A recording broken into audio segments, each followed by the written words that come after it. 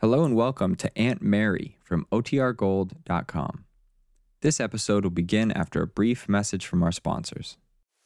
Now for our story. Today, a short while ago, the custody suit of Meade versus Calvert had been sensationally concluded.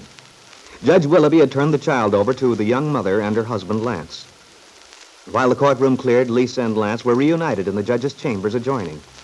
There, Aunt Mary Lane had found the young people.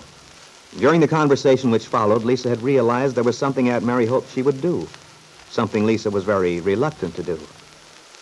Now, Mary Lane had started down the hall after saying goodbye. Aunt Mary, wait. Yes, Lisa? Aunt Mary, you think I should talk to Bill Meade, don't you? Well, Lisa, I rather hoped you'd want to. Perhaps it was cowardly of me, but I hated to face him. And yet it's the least I can do. Bill had a very deep sense of responsibility toward that baby of yours. Yes, Aunt Mary, I realize that. He made sacrifices. Very important personal ones. Changes which may affect his whole future. That's why I feel so guilty.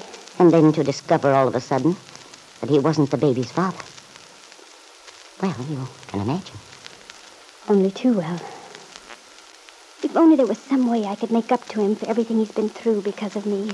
It's not quite a question of making it up to him, Lisa. I'm afraid that's impossible. But if I were you, I'd talk to him. Yes, I suppose I should.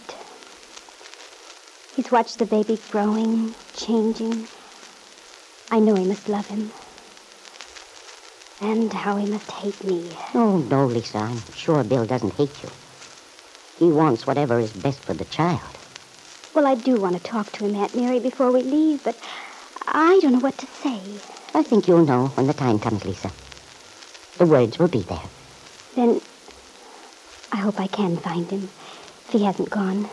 Why don't you go back, dear? Perhaps I can find Bill, ask him to stop in at the judge's room for a minute or two. Would you, Aunt Mary? I'd appreciate it so much. Of course, Lisa. Right away. Aunt Mary? Yes, dear?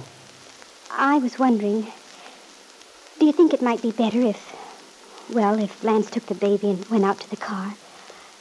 I mean, it might be painful to Bill with the baby there. Perhaps if we were alone. I believe you're right, Lisa. I'm sure Lance would understand.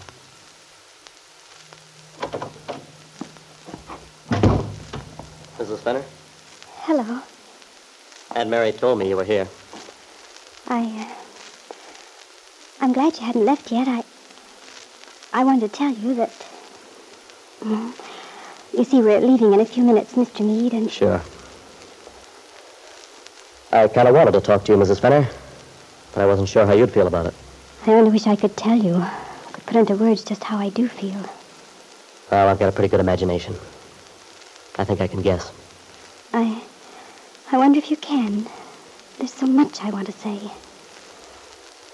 Look, Mrs. Fenner, I wish you wouldn't feel so bad about this. I can tell you do. Yes, I do. Well, you mustn't. After all, the baby will be better off, and that's the important thing. It's his future I've been worried about. And now, well, I'm sure there's no worry about that at all. I only hope I can do a good job of bringing him up. You will. It's kind of tough to talk about it.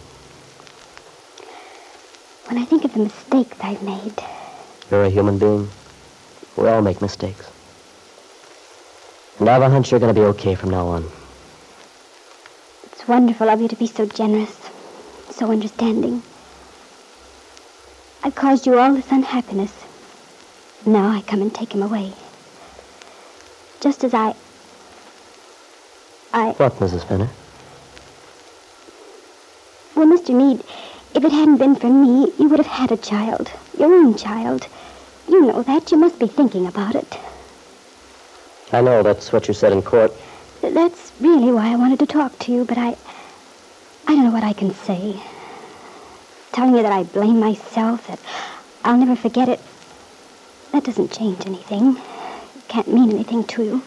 Look, Mrs. Fenner, you mustn't blame yourself. You think you're responsible because Kit told you you were.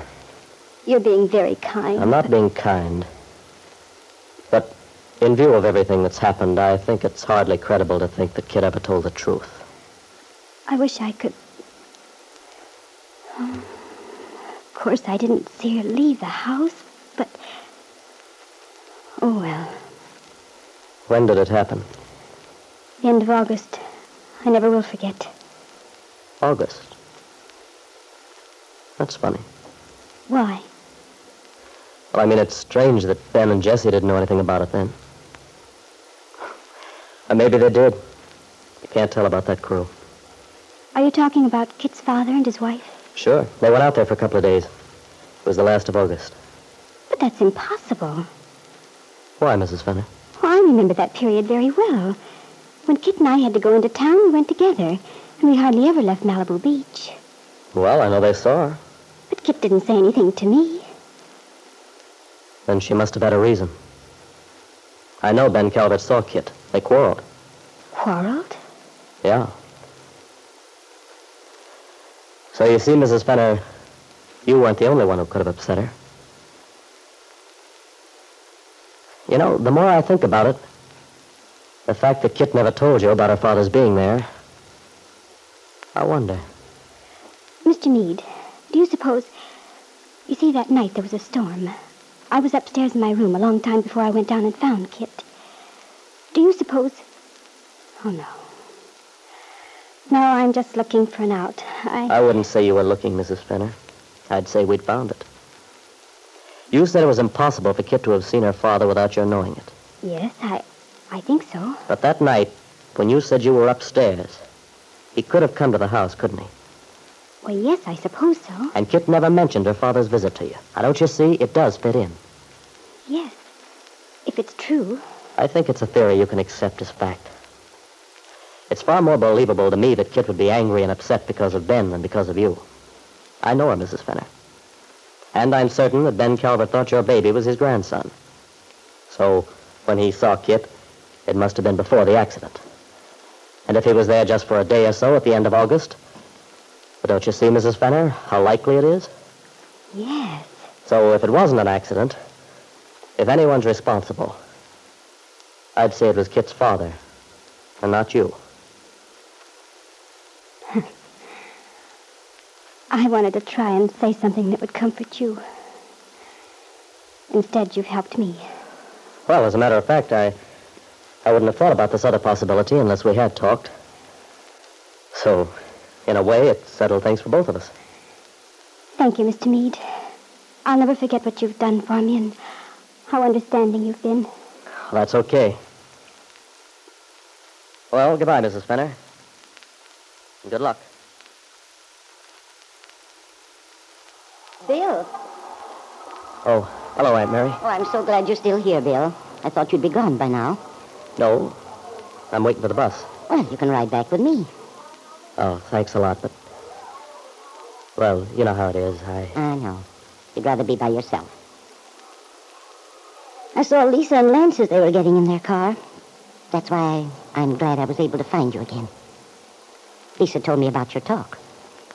Oh. She's so grateful for what you told her, and so am I. Otherwise, that girl would have had a very heavy burden on her conscience. Oh, there's no sense to that. She and her husband and their baby. Well, those three at least might start out with a clean slate. There's no reason they should go on suffering because of Kit. So, what I told her probably isn't true, but... Whether it is or not, at least Lisa knows that you haven't any feeling against her. That was very wonderful of you, Bill. And I think you'll discover that Lisa and Lance aren't the only ones for whom this day means a new beginning. Bill Meade put his arms around Aunt Mary for a moment. Then she smiled at him and, without another word, walked away. Neither Aunt Mary nor Bill realized that in his desire to help Lisa Fenner, he had hit upon the truth of what happened so many months ago in California. All Kit Calvert's lies have ultimately and finally collapsed now. I wonder what Ben Calvert would do if he should learn what Bill has inadvertently discovered.